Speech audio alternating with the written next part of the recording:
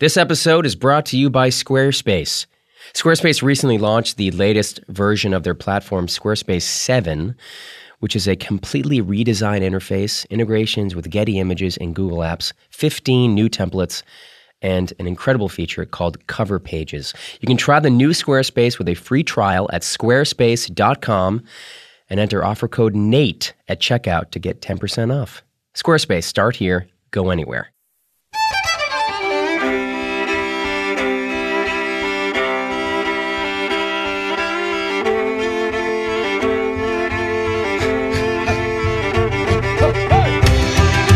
Hey, it's Reading Aloud.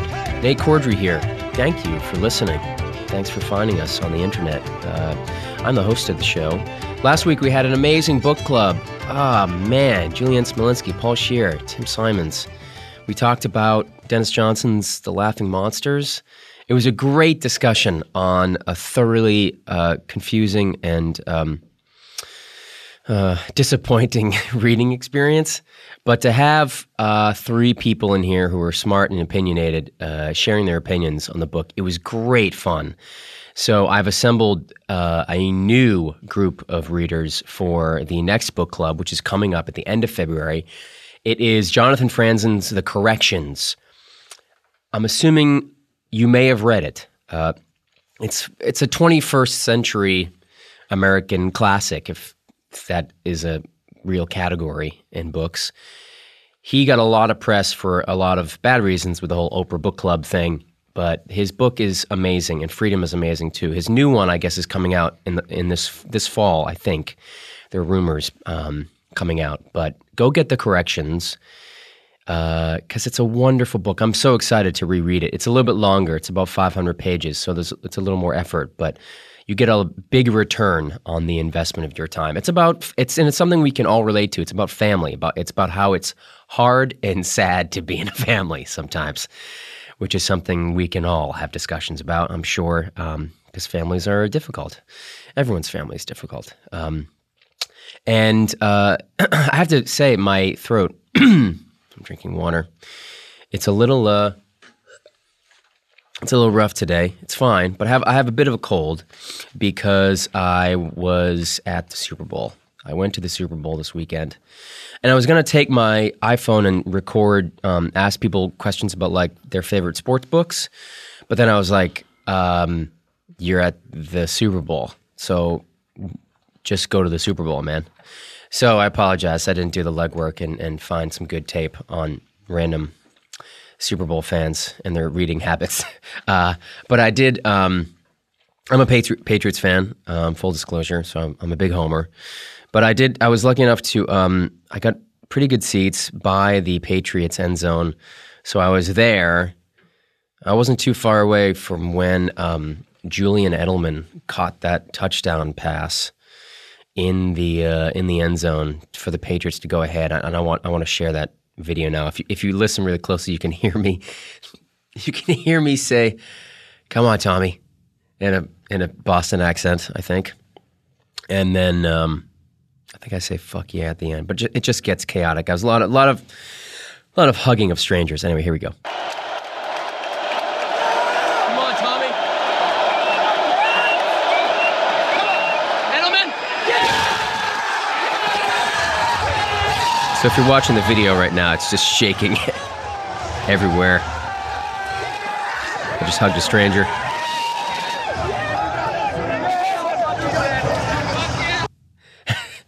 And the two Seattle Seahawks fans behind me, they left. They shouldn't have left. They spent a lot of money on their tickets, and they should have stayed. So if they're listening, you're fools. You should have stayed for the rest of the game. So I have a bit of a cold, but I'm going to rally.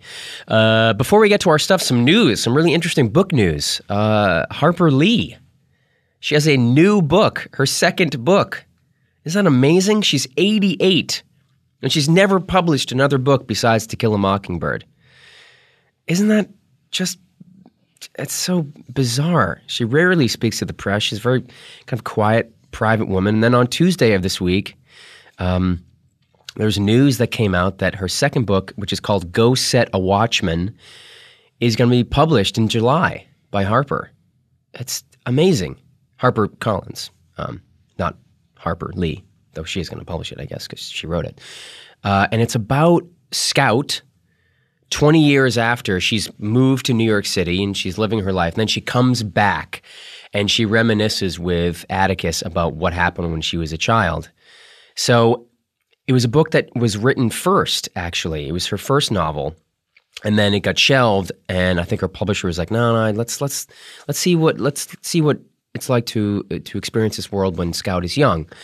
And this book has just sat on the shelves for years. It's not like Harper Lee wrote this book last year, where I'm sure her writing style would have changed. She's lived all of these years. So much has changed, and her writing would have changed.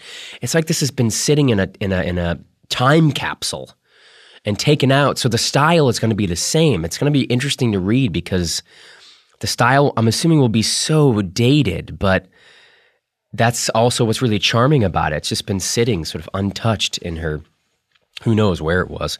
There's a bunch of different conflicting reports on where it was and how it came about, that and her sister and attorneys and all this other stuff. But how cool is that? So we're definitely going to read that book in August of this year for the book club. So once it comes out, go to your local bookseller and pick it up. So that's the news. Go get the corrections. Harper Lee has another book coming out, and I went to the Superbowl. My first piece, and this week is, as usual, I like to have a comedy piece. It's read by my friend Rick Holmes, who I did a play with this summer. He's a wonderful actor, and they say if you're lucky, you take one person from each job that you do, if you're lucky.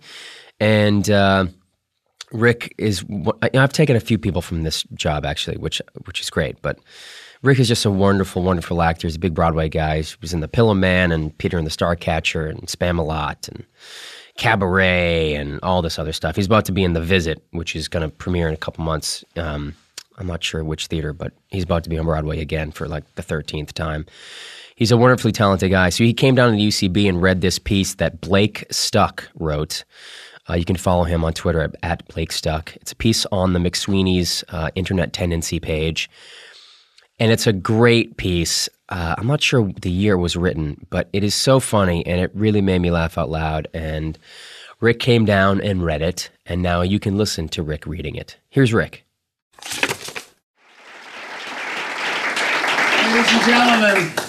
Ladies and gentlemen, I've gathered you here because you're the best of the best. I brought you into this room, the leaders in fields from science to math, from anatomy experts to calculus masters. Among you here tonight are the best our great nation has to offer. And fields of study ranging from anatomy, neuroscience, biophysics, anthropology. Hell, we even have an architect here just to cover all the bases. So that's great. What could bring such a meeting of the minds to fruition? Why have I gathered you all here? Well, it's very simple, really. I want to replace my hands with hammers.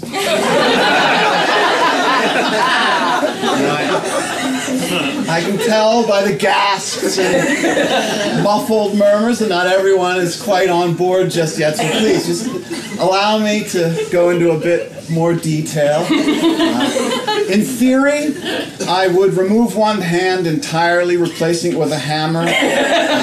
Perhaps just your everyday meat and potatoes claw hammer, or maybe something a little more offbeat, like a rubber mallet. I'm not sure.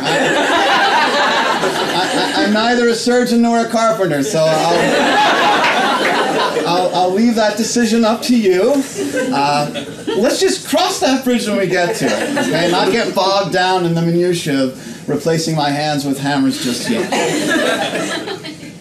So I've got this hammer for one hand, on one arm, and on the other, well, this is that's where it gets a little offbeat and out there, so please just keep an open mind. On the other, I would replace only my fingers with hammers. Little miniature hammers of approximately the same size as my now non-existent fingers. I don't know if we can make these little hammers already, or if we're going to have to design them, but I'll leave that up to you guys. Fabricate them. But again, that's something we can discuss at the appropriate time. But by now, I'm sure I've piqued your interest, and you can see why I've gathered you all here. This is going to take some serious planning and plotting, not to mention more than a little mental fortitude to get it done. Now that I think about it, I probably put my hammer fingers on my right hand. I feel like I could still grip a fair amount of stuff like that. I could probably even grip another hammer. Can you imagine that? A man with a tiny little hammer fingers, a normal sized hammer, like it wasn't anything at all. Man, just think of the things a man could accomplish with that kind of hammer power. Sorry, I'm lost in thought. There are literally limitless things a person could do after having his hand surgically replaced with hammers. We're on truly groundbreaking stuff here, folks. I'm sure you all have apprehensions about my adapting to life wherein I no longer have hands, but rather hammers in their place. Don't get me wrong. It's going to be hard as hell to get accustomed to it at first. I have almost 55 years of muscle memory already ingrained in these primitive human hands of mine, and that's going to take some serious training to overcome. But that should show you all how dedicated I am to this endeavor. I'm willing to go through months, heck, maybe even years of agony and excruciating pain if need be to achieve my goal. Our goal. Which, again, is replacing my hands with hammers. My other hand would, of course, be used for just smashing shit all to hell. Okay, maybe that's an oversimplification, but it'll have to do for our purposes here. Please don't think I'm going to be drunk with power and use my hammer hand for evil. No. Quite the contrary. I'll use it for the greater good, stopping potential bank robbers, hanging little samplers for little old ladies. Mostly, though, for party tricks. If Gallagher's success has taught us anything, it's that people love nothing more than seeing stuff smashed into oblivion. And isn't that exactly what we need right now? Especially in this economy? I'm really doing a public service when you get right down to it. I'm no hero, folks. I'm just an everyday citizen trying to give back to his country by having his hands unceremoniously cut off and replaced with hammers. Listen, I just want to put smiles on people's faces, okay? And if they happen to want to pay me for it, then hey, that's their prerogative. I'm certainly not going to shake them down or extort money from people in exchange for protection. That's what you're thinking. I, if elected president,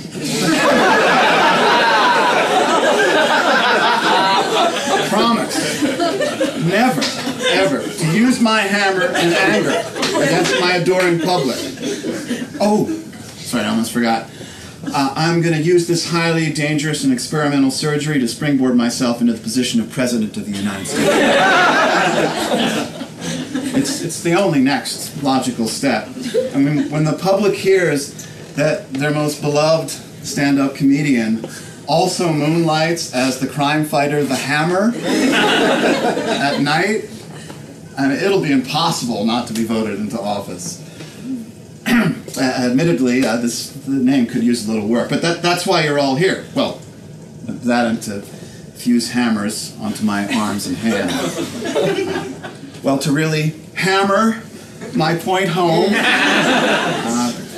anyone, and I mean anyone, who refuses to help or stands in the way will be dealt with a swift and orderly fashion. I'm going to hit you with a hammer. If that wasn't clear.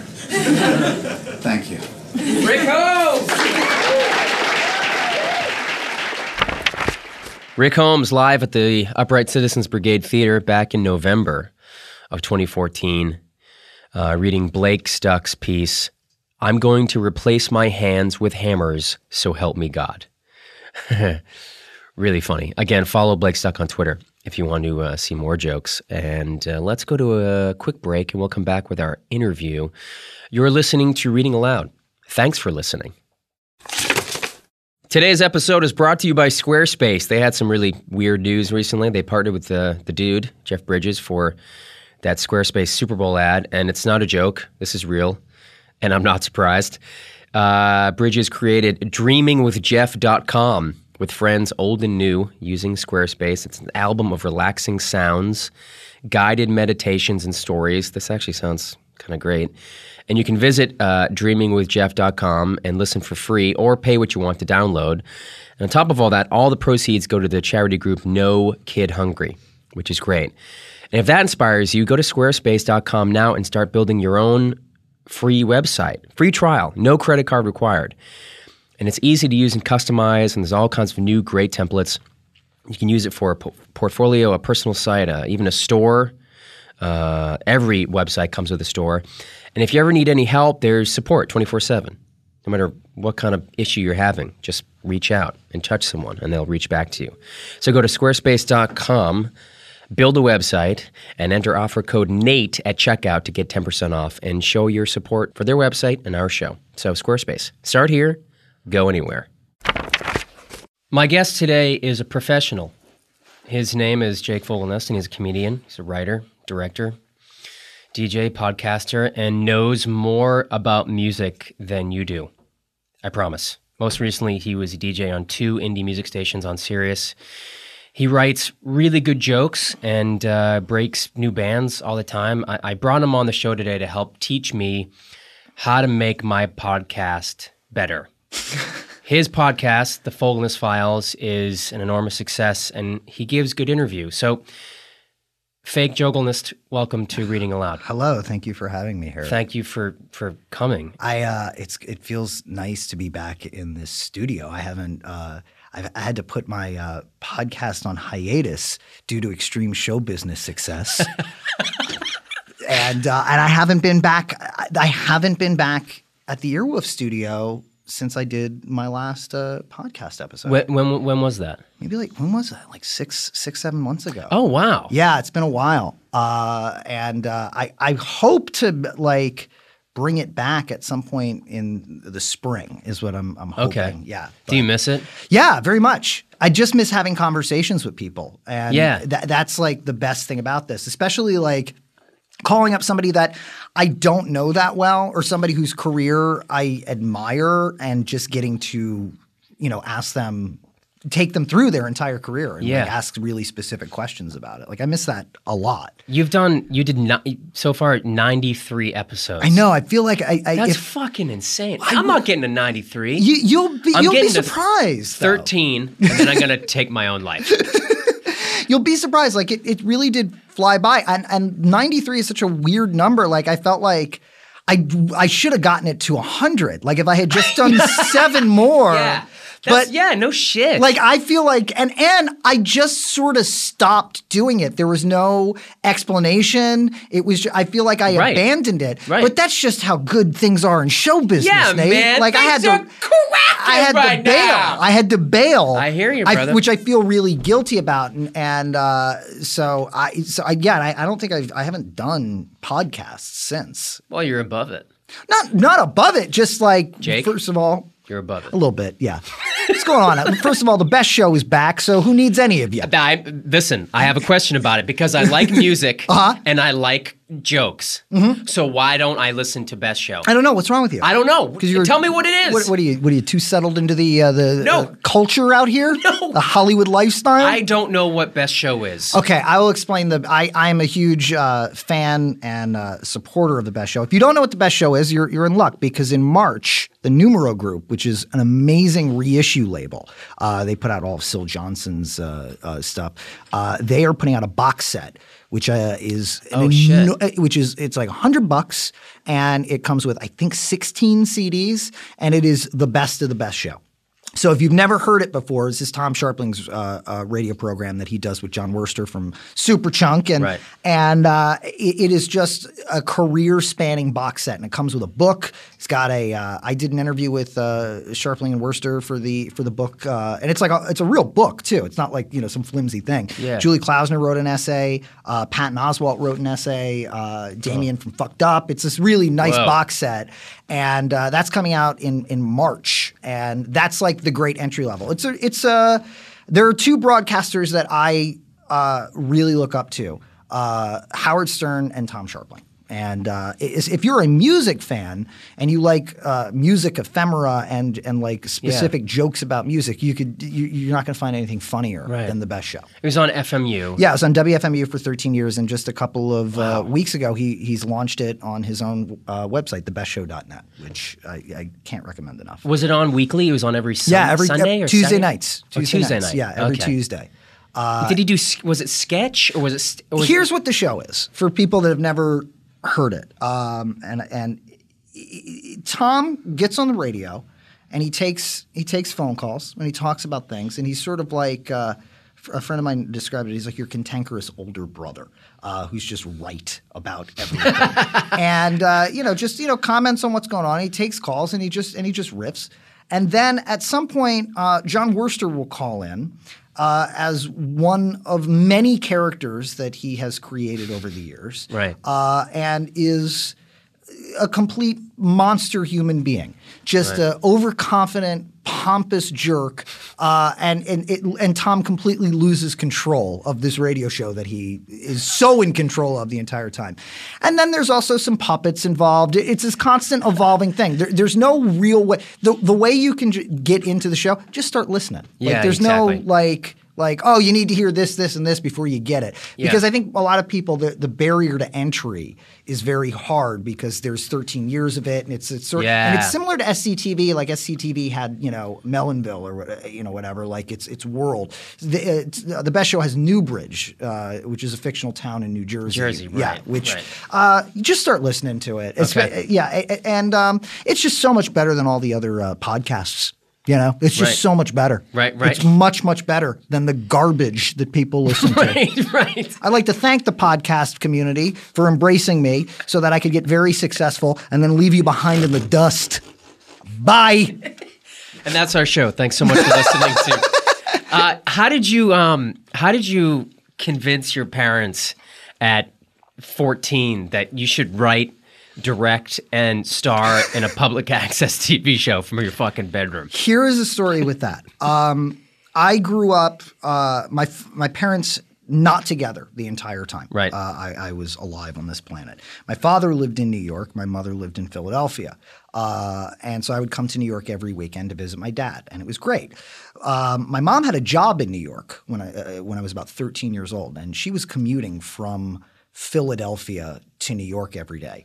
And that's insane. That's an insane way to live. That's fucking nuts. Yeah. So at a certain point, Mom was like, we are moving to New York. Yeah. And I was really against it. I thought my life was going to be over. I had a community of friends in Philadelphia. And while I enjoyed visiting New York on the weekends, like I was, 13. That's a tough time to move. It's a tough time to move.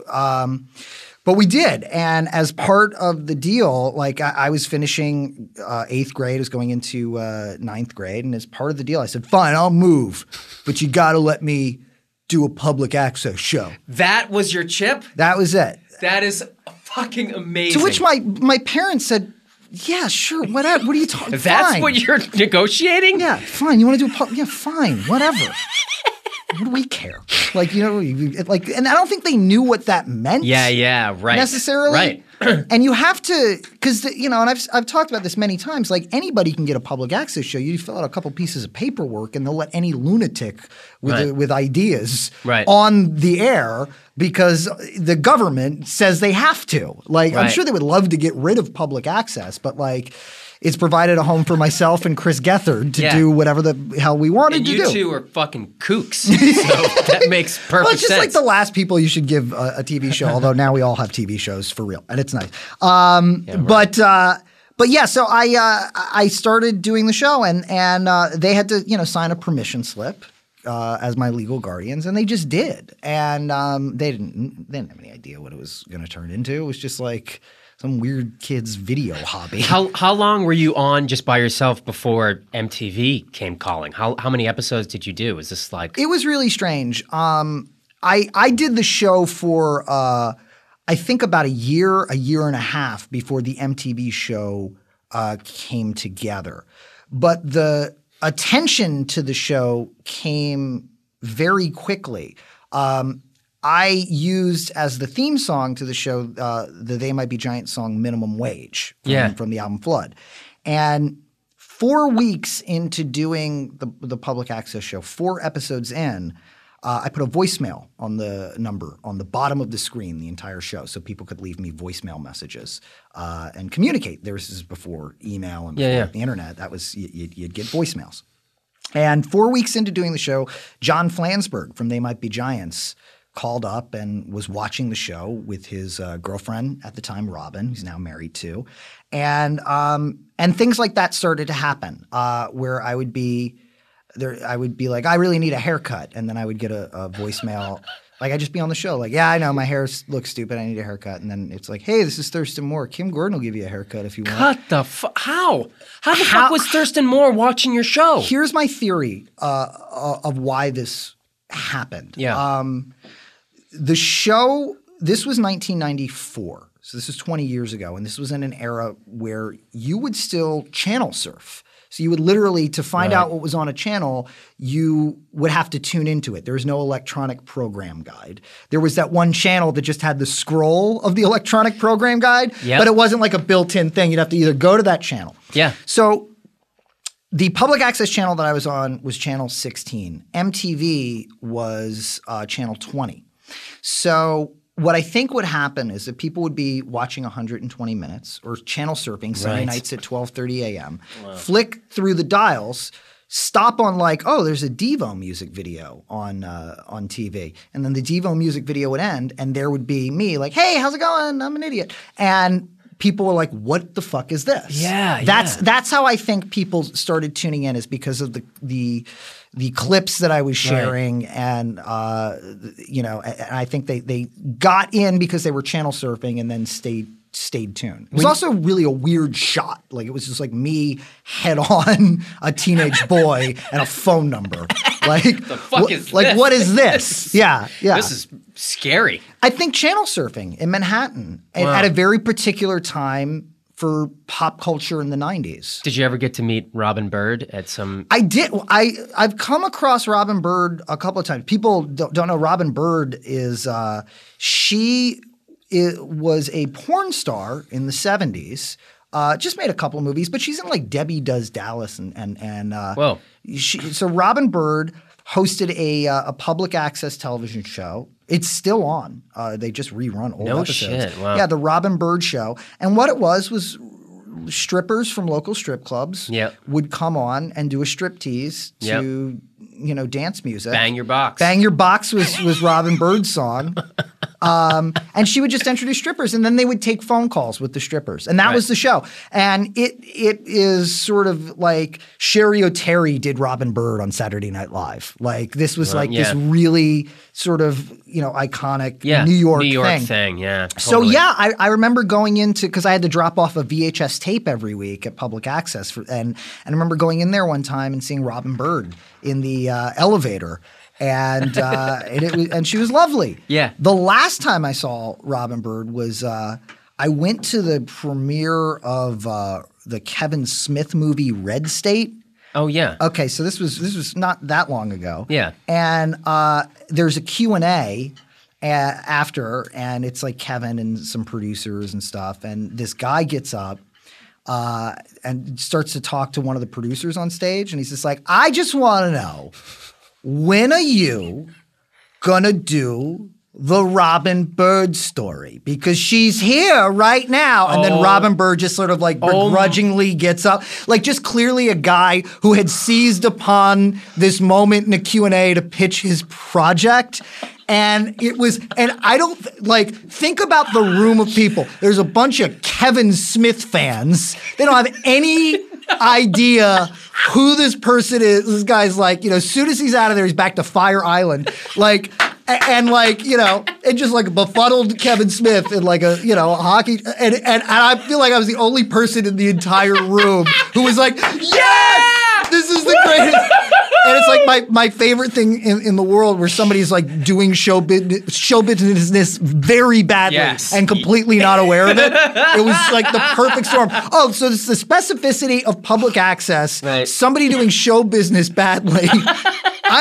At a Kevin Smith movie premiere. I'm in heaven. Yeah, I don't know what that's missing. I don't think anything. That is absolutely perfect. Yep. How did Difficult People come about? How did that? What was the sort of inception of that? Julie wrote a script. She wrote a really funny script. Julie Klausner. Yeah, and she's like, "Hey, I wrote this, and it was great." And she'd been working on this, getting this thing together for a long time. And I started kind of helping in the development process of it. And now we're finishing up writing 8 episodes, and we'll start shooting in like January, and it'll be on Hulu later this year. That's unbelievable. It's like, oh yeah, we're just making a TV show. Have you been collaborating with her for a long time? How did you meet? Did you guys Julie and I met through, 15, 16 years ago at the Upright Citizens Brigade Theater. Right. Which is where I met you. That's where I first met you as well. Yeah. Julie's just one of those people that was just like, oh, you get it. And just sensibility-wise, like she really comes from the same place. Like I feel incredibly lucky. Same thing with Billy Eichner. I just incredibly lucky to work with friends and people that like you just get it. There's just a shorthand of like you just get it. And and it was that way at UCB when we were doing stuff. I was thinking the other day, like I saw my mom over Christmas, and I was just like, yeah, Mom, you designed the flyer for Julie's one-woman show. Oh, my God. Like, that's how long that we all know each other. What year was this? Like 2002 or something? Before 2002. I think it was before 9/11. Oh, okay. Which is going to be the worst of the Richard Linklater movies before Sunset and before 9/11 is not going to be good. I'm sorry. I don't know why. I don't know, man. I think it could be cool. It depends how they cast that. It depends how they cast it. Who's gonna? No, forget it. Who's gonna play? No, don't. No. Jake. No, but I know. Yeah, we know each other a really long time, and I don't know. It's really cool. It's gonna. I hope people like it. Did you direct her show? I didn't direct her show. I remember I did direct a bunch. I directed everybody else's shows. Tons of fucking shows at that place. I directed a lot of sketch comedy at the Upright Citizens Brigade Theater. I saw a bunch of your shows. This is like 2000, 2001, 2002. Yeah, to 2000, like 1999 to like 2004. I feel like I was really busy at UCB. Yeah. Every time I went there, I saw you there. I directed like every show, but it was great. I mean, that was college for me. Right. That was college. It was learning how to do sketch comedy. Yeah. And comedy in general. Yeah. And I was that was just another circumstance of just like being very, very – and Amy Poehler's the executive producer of Difficult People, and she's oh, wow. Great. Yeah, she's been great. And it's just like I met – UCB started just at the right time for me. Like I was like 18. Yeah. And it was the beginning of what UCB is – turned into now, which is 2 theaters on 2 different coasts, and I just the way I always explain it is like I remember the UCB when they moved from Chicago to New York. It's probably 1996, and they came to Luna Lounge, and it was almost as if they had said, "Hi, we're the Upright Citizens Brigade. We're gonna get our own TV show. We're gonna open up a theater. We're gonna start. We're gonna take over. We're gonna take over." And New York City just said, "Yeah, good, all right, yeah, we thank need you. this. We need you. And where the fuck have you been? We did. We did. And that's where I was able to meet, oh my God, there's all these like-minded people that are my own age. Yeah. That share sensibilities. And yeah, Julie was definitely one of those people. Right. When I first moved to New York, I moved in 2000, in September of 2000. And I had – and none of my friends from high school or college moved to New York. They all lived in New England.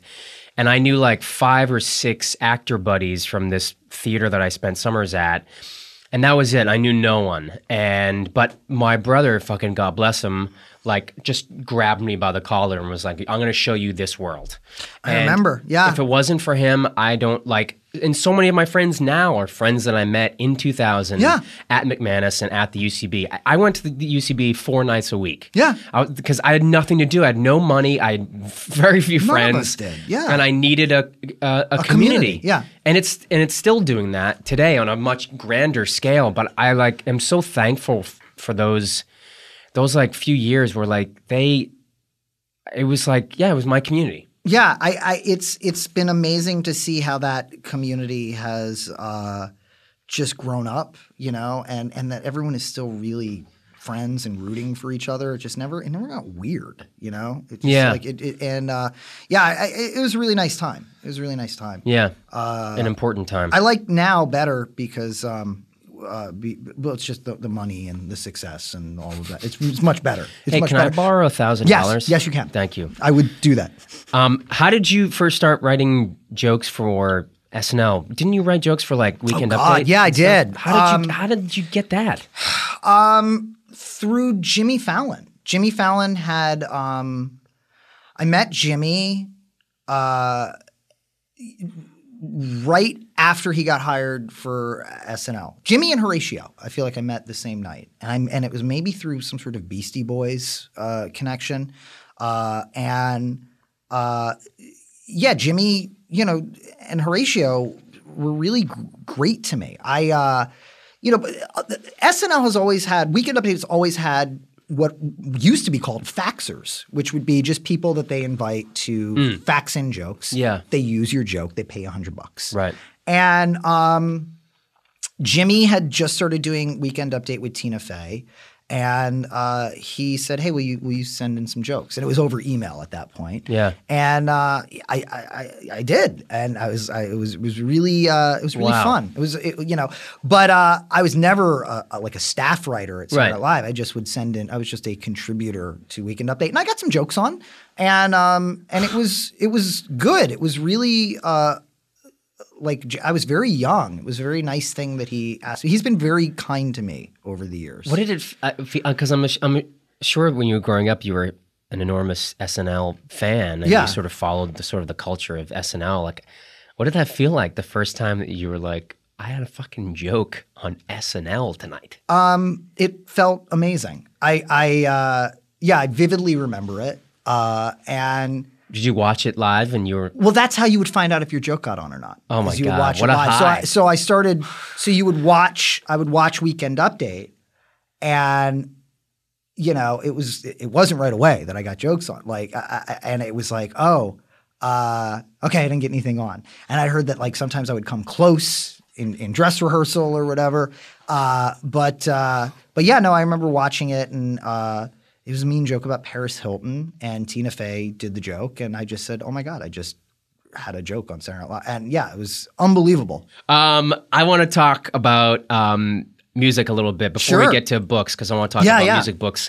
Are these bands important? I have a list of bands. Okay, I want you to say if they're important. Oh, good. I just get to be judgmental? Yeah. Oh, great. Yeah. Okay. Kiss. Yes. Big Star. Yes. Wings. Yes. Van Morrison. Yes. K.D. Lang. No. How come? I don't know. Fair enough. Counting Crows. No. Why not? Because that guy's not that great. Skrillex. No. Why not? Because I guess it's because it's nothing new.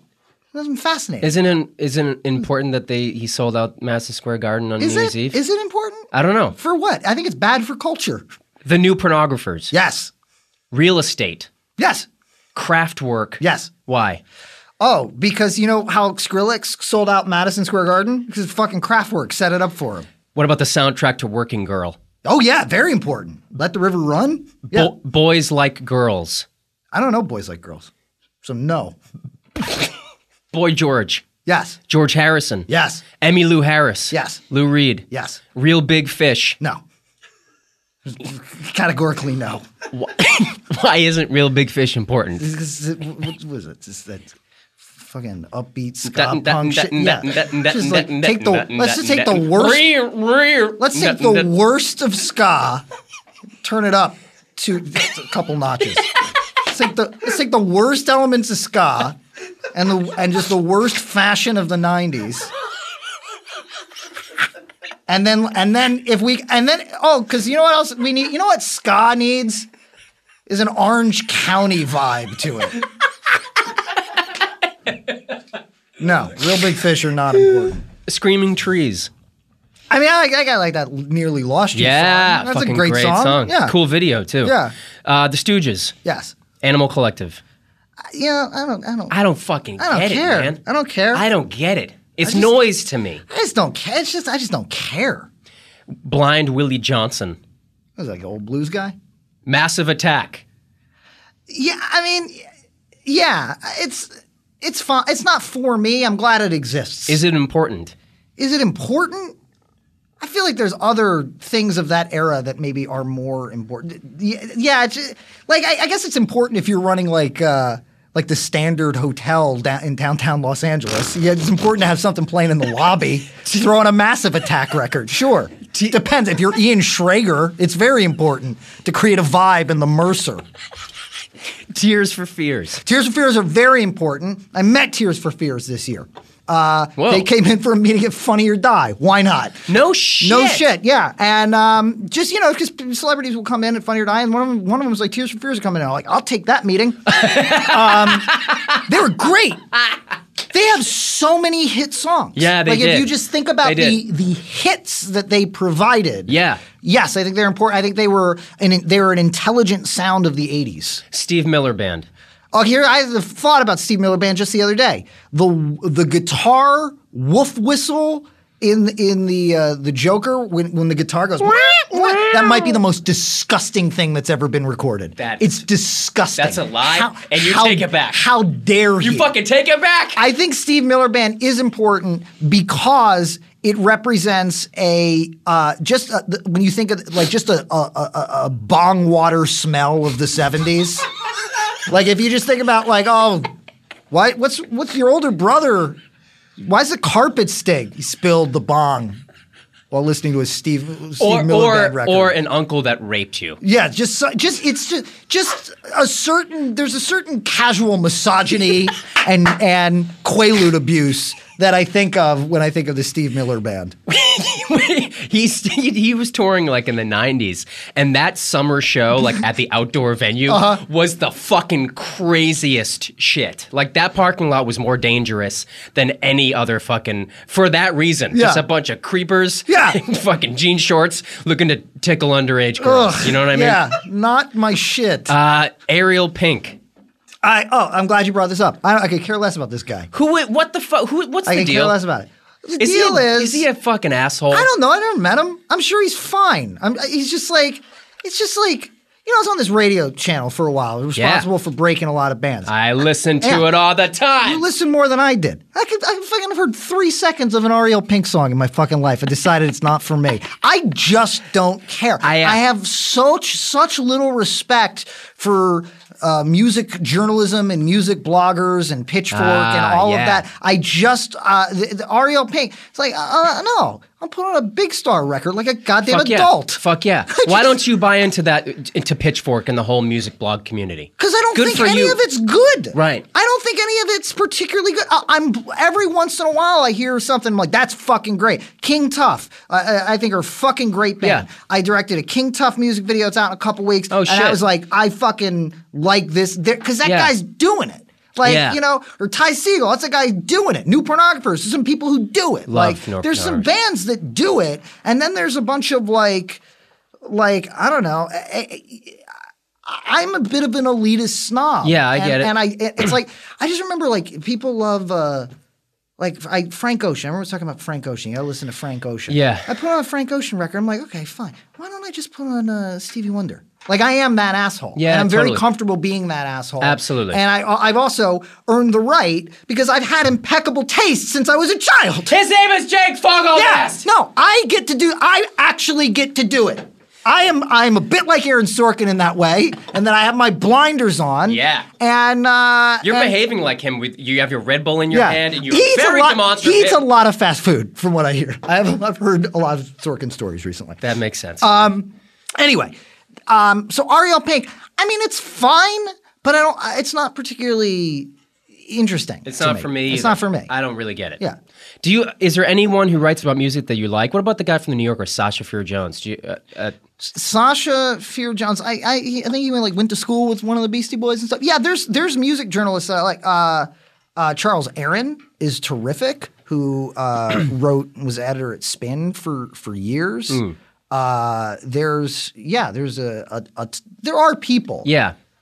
But the community is Shepard. Who else is good? There's Maura Johnson. Like there's really good music writers out there. Jenny Eliscu, I think, is a terrific person. I worked with on the radio. Yeah.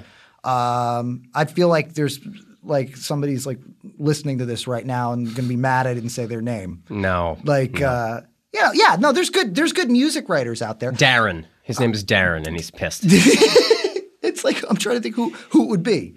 Rob Sheffield? There's people. There you go, Rob. Yeah. Well, since this is a podcast about books and writing, so we'll finish off with some book recommendations. Yeah. I wanted to pick your brain about books about music or like music biographies that you have read or have heard about or just have sort of I've read a bunch. Excited you. Which ones popped into your brain? Well, everybody has read not everybody, but many people know about Please Kill Me, which is the oral history of punk that Legs McNeil and Gillian McCain wrote, about London and New York City. What's left out of that book is all the Los Angeles punk stuff, like the Germs and the Screamers and the Weirdos and X but that's covered in another book, which is also oral history, which is called We Got the Neutron Bomb, The Untold Story of LA Punk. And that is Mark Spitz wrote that. That's going to be one of the guys but he's not really a music journalist anymore. Mark Spitz wrote that book with Brendan Mullen, who used to run The Mask,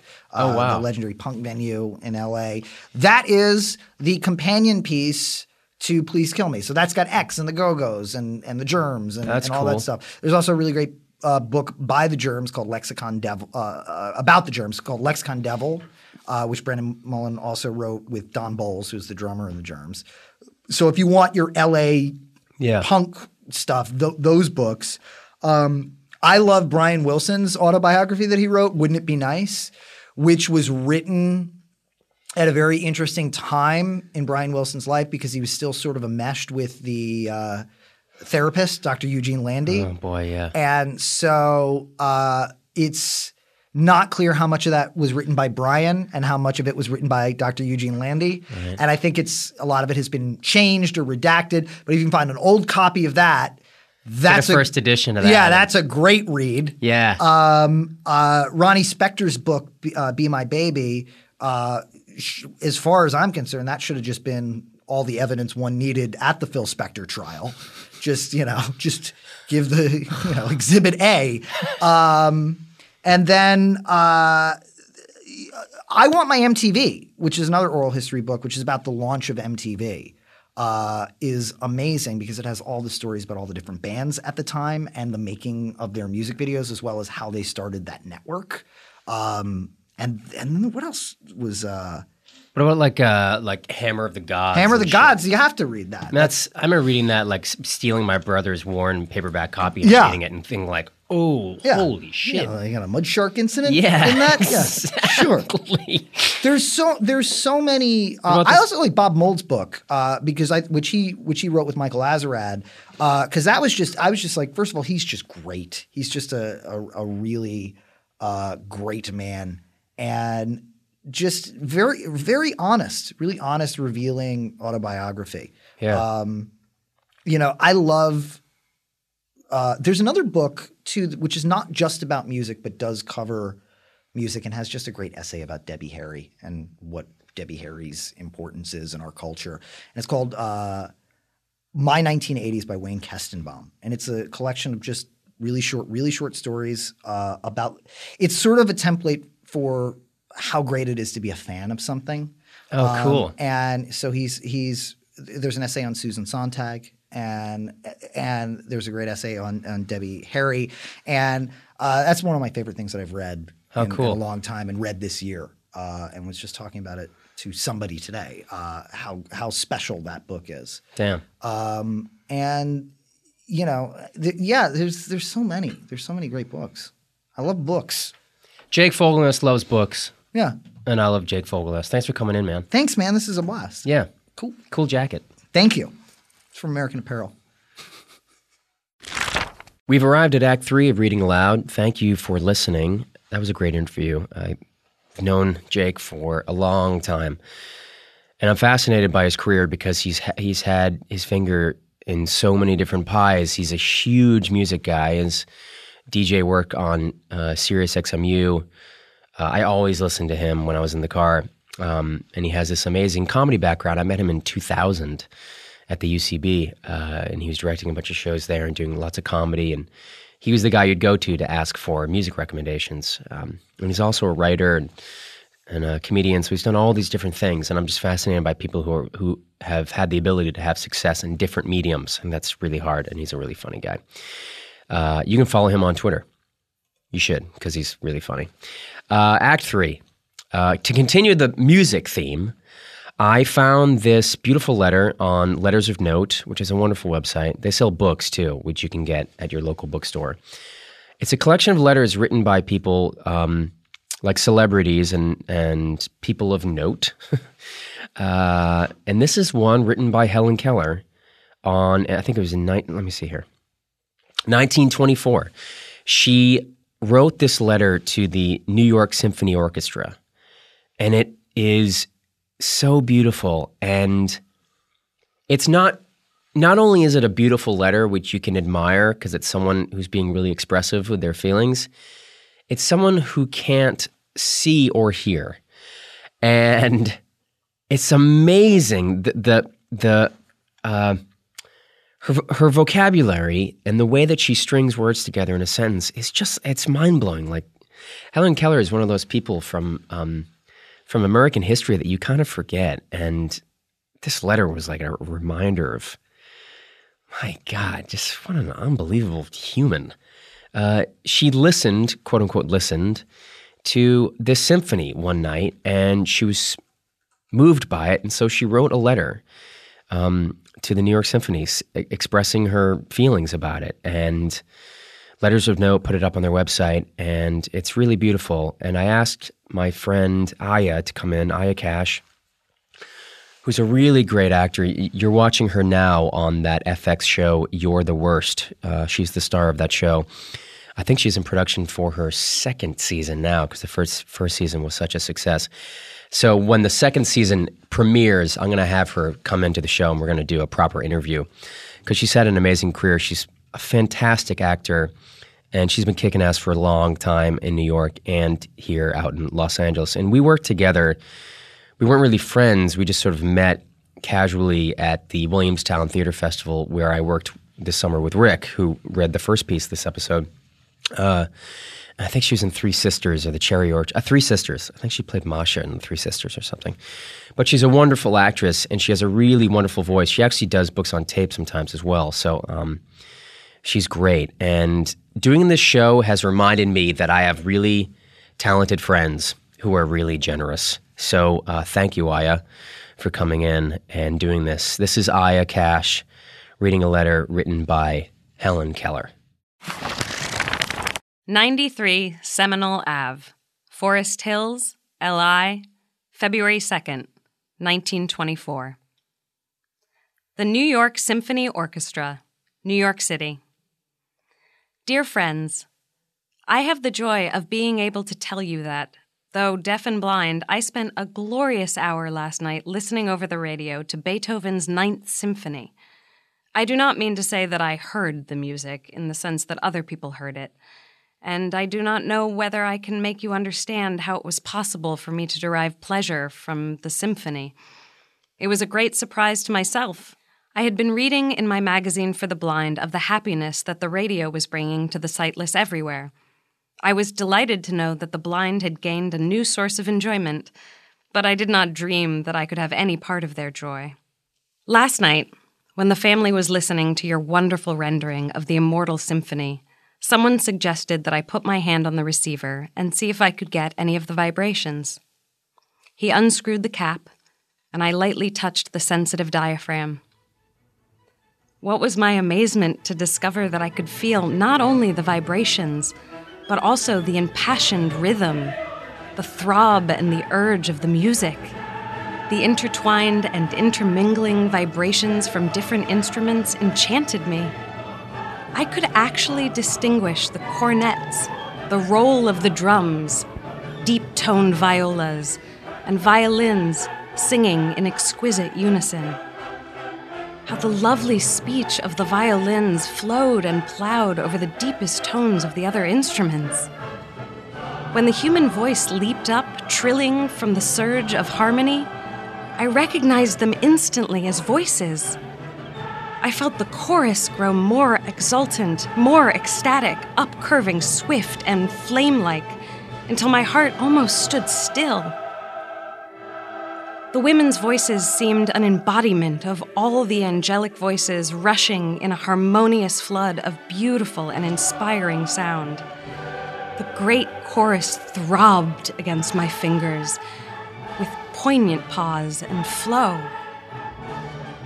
Then, all the instruments and voices together burst forth, an ocean of heavenly vibration, and died away like winds when the atom is spent, ending in a delicate shower of sweet tones.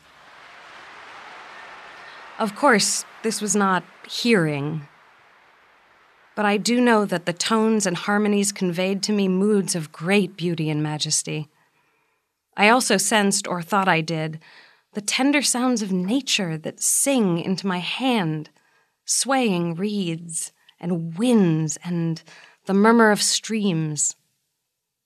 I have never been so enraptured before by a multitude of tone vibrations. As I listened with darkness and melody, shadow and sound filling all the room, I could not help remembering that the great composer who poured forth such a flood of sweetness into the world was deaf like myself. I marveled at the power of his quenchless spirit, by which out of his pain he wrought such joy for others. And there I sat, feeling with my hand the magnificent symphony which broke like a sea upon the silent shores of his soul and mine. Let me thank you warmly for all the delight which your beautiful music has brought into my household and me. I want to also thank station WEF for the joy they are broadcasting into the world. With kindest regards and best wishes, I am sincerely yours, Helen Keller. Isn't she amazing? Aya Cash. Aya Cash reading Helen Keller's letter from 1924 to the New York Symphony Orchestra. You can find that on Letters of Note. And buy their books. Their books are beautifully made and beautifully designed and curated. It's a great website. And this is the end of this episode of Reading Aloud. Thanks so much for listening. I appreciate you putting us in your ear holes. And we're going to be back next week. Again, I say this almost every week. Possessed by Paul James is the artist who allowed us to use his song Hurricane for our theme. Go get his stuff on iTunes. He's so fantastic. And get The Corrections, Jonathan Franzen's The Corrections. Read it and feel real sad about family. Type in your thoughts, readingaloudpodcast@gmail.com, and be a part of the next book club in a couple weeks. Until then, I'll see you next week. Thanks for listening. Oh, you hit me like a hurricane. Oh, you hit me like a hurricane. Oh, you hit me like a hurricane.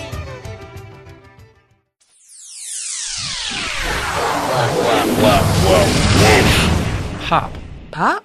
Pop. Pop, pop, pop, pop, pop, pop. Wolf Pop is part of Midroll Media, executive produced by Adam Sachs, Matt Gorley, and Paul Scheer.